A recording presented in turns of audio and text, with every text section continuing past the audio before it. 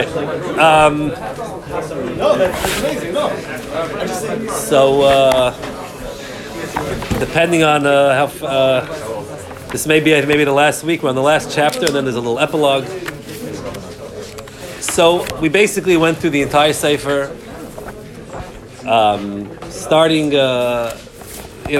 from defining our role here as the Shiftei Yeshurun, going through our perspectives, practical advice, and how we're supposed to learn, and all the different things that have been Torah for life, and someone who's no longer in the case of Yisrael, no longer Shevet Levi, should know.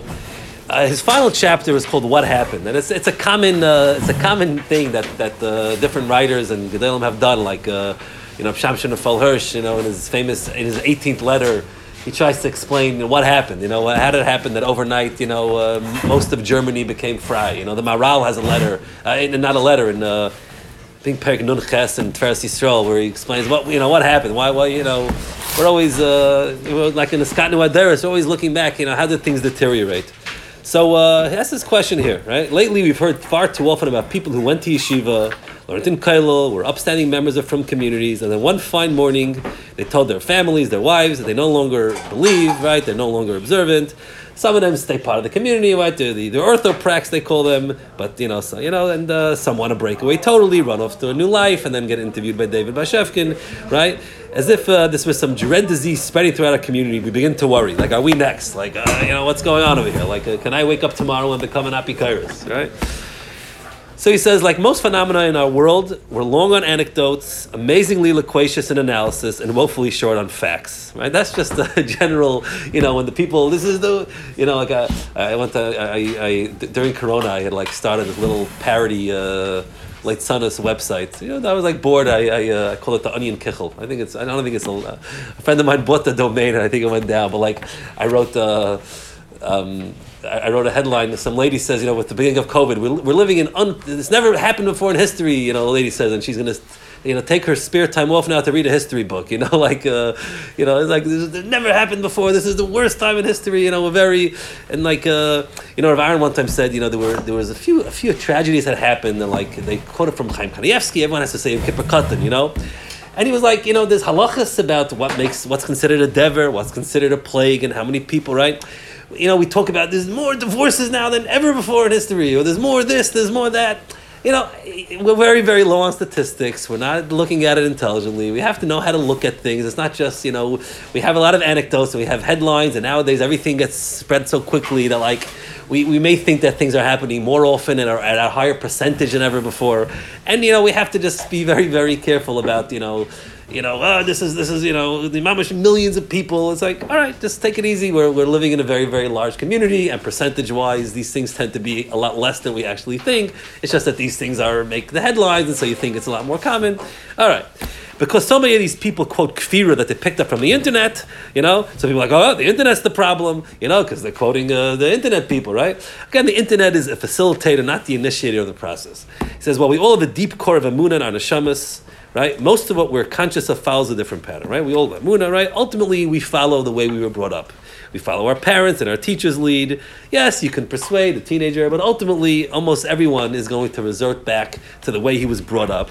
Very, very rarely does an adult find the truth, right? You always wonder, why doesn't this Christian just get it? That could, any 2-year-old could show him the pasuk in Chumash that shows him that his whole life is wrong, right? Well, come on, just listen to you ever have the guy gives the drush and he's convinced that this is gonna the guy's gonna hear this vart, and tomorrow it's gonna be like Mashiach's gonna come, because it's not like that. Most people, you have your status quo, you have your certain assumptions, and then yes, you can try to grow and change, but ultimately, so this idea that somehow you're going to just leave, you read something on the internet, or, and then you're going to become an apikairos is very, very unusual. He says people leave for 2 reasons. Page 196. So the less frequent reason is that they have pent-up anger or rage. Someone abused them, dealt with them dishonestly, someone misled them, rejected them, belittled them, embarrassed them. So there's anger, and it's pent up, And, eventually it bubbles to the surface and the Yiddishkeit falls apart. It's an act of revenge against the rabbis who didn't believe him when he cried about his abuse. And then not minimizing this. The parents or teachers who told him he was worthless, the ultra from business partner who cheated his father out of money, the school that didn't accept his children because he's too modern, and etc., etc. And he just points out the irony that, like, very often, it's like, it becomes like a self-fulfilling thing, right? He's like, the guy doesn't get accepted to school, gets treated like a piece of dreck by the administrators, and so he, mamish, becomes like more modern, like, oh, you see, that's why we didn't take him in, right? Whereas parents like, oh, yeah, this guy's a lowlife, look at him, look how he turned out. So this is something, the core of the issue at hand is that the person has acted out of spite rather than reason. Right? Wasn't like some, he was angry and he acted out of spite. This is destructive, right? He's hurting himself more than everyone else. Right? When a person destroys his life like that, destroys Torah, right? He's hurting himself, right? It's not great for the family and friends either, but he's ultimately destroying himself, and he's doing it out of anger or rage. If a person has pent-up rage, he needs to find help in working it through and harnessing it constructively. Destroying yourself is too heavy a price to pay for the perceived satisfaction of avenging yourself against the antagonist. Like a little kid has it, right? When your 4-year-old kid is mad at you, he throws off his yarmulke, right? Because he knows that you really want him to wear his yarmulke, right? Throws off, and he says his like dirty words that he knows, his like bathroom words, right? It's anger, and you're lashing out. And again, we understand it. Sometimes these are very, very traumatic things, and there's a tremendous breach of trust. But that's not something which is, a person that's dealing with those issues should take care of it for your own health, for your own mental health and your own well-being and future more than anything else. To live anger and to make decisions based on this anger is not healthy. And so that's just good advice that a person should figure out how to deal with it. The second and more common reason is almost the opposite. So he says, imagine a big tree firmly planted in the ground. One day it suddenly comes crashing down, right? You have this big, beautiful tree, and just boom, right? It turns out that the tree died a long time ago. For a very long time, it stayed firmly in the ground because of inertia, right? It was there, and it doesn't just fall. Even though the inner sap had dried out, the husk of the tree stood where it always had been, held down by roots that were dead. Slowly, as the tree died out, it became more and more brittle, more and more prone to breaking. Worms and diseases lashed onto this carcass of a tree and slowly nibbled away. The roots loosened their grip, and the small cracks worked their way through the wood. Then one day, a light wind brushes against the tree, and it comes crashing down, right? So you can have a tree standing there, and it's a big, beautiful tree, it looks wonderful, but the tree is really dead, and it was dead the whole time. This analogy describes the most common process that leads to the tragedy of an adult leaving Yiddishkeit. It's not an explosion of anger, but it's a slowly dying process, right? Let's look at this person's history. We see a person going through the system, following the rules, but never really feeling inspired. The learning never really thrilled him. Davening never moved him. The shmuzim never motivated him. Maybe when you were a young teenager, you had those moments where everything was great, but by the time you're an adult, you're already as cynical as I am. Right? You remain observant because that's the way you are. You're the tree. You're sitting there, right? But your inner religious world has dried out. That's it. You're a dead tree. Look, everything looks wonderful, but inside you're dead. And so what happens? And you have the light breeze. One day someone takes you to a bar, a casino, a club. It's fun. Slowly he finds chevra. They're also nice secular Jews or non-Jews. And now you have a double life. And now, you find the blogs. And then you have the Amunah problems. You ask your Rav, and the Rav doesn't know. And one day, okay, I'm fry, and that's it, So in other words, it's not, was it the internet? Was it going to the club once that caused it? No. That was the wind. Ultimately, this was a dead shell of a tree, right? Then he announces, I've seen the light, and I'm departing Yiddishkeit. Everyone's trying to figure out. We have to teach Amunah in yeshivas, right? Again, I'm not getting into that debate, But again, if we're worried about this phenomenon, and if we're beginning to hear and see more of this type of story, we must focus on the first piece of the process. It's not what happened then. It's earlier, the drying up of the inner sap. What happened that this person was dead inside? Reb Shach, voicing his foreboding about the spiritual future of Eretz Yisrael, he would say the following. It was quoted, he says in the Yated.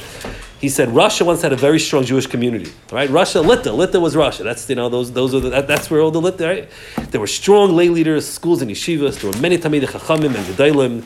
Every shul had many shiurim in the morning and night. You have no idea how a pre-World War I Jew looked, suffused with Torah and Yiras Shamayim, right? Read the history of the shtetl before World War I. It was mamish. It was mamish like the fiddler on the roof. Before everything went, fell apart. Right? So what happened? I'm fearful. He says, I'm afraid that this is going to happen again. I remember sitting with my uncle Rabbi Zalman learning in a shtibel on the second floor of a building. He says, and Yidden who until the day before were davening together with us came to persecute us, they had to jump off the second floor just to escape them, right? You had the communists that came and all the secularists, right?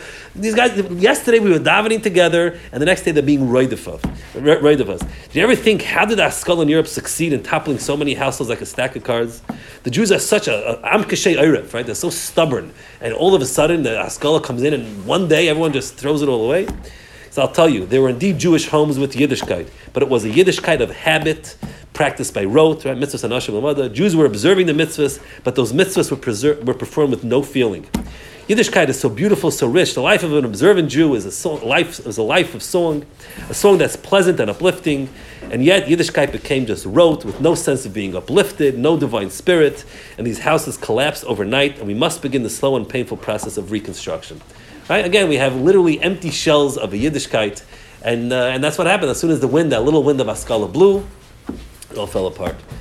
So again, if we can sum up our points from the previous chapters, it's to live a life that lives Torah. Torah's Chaim doesn't only mean a Torah about living, but a living Torah.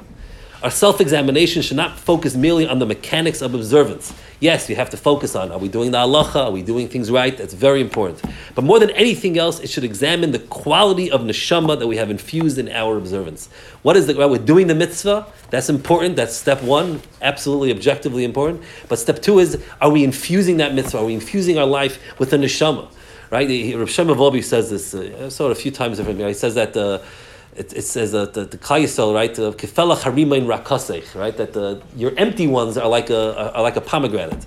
Mara says that afilu rekanim shevacha, even the empty ones in Klal Yisrael are malay and mitzvahs karimain, are filled with mitzvahs like a rimain. The Paisha Yisrael, they're filled, right? So Rav Shema always says, I don't understand.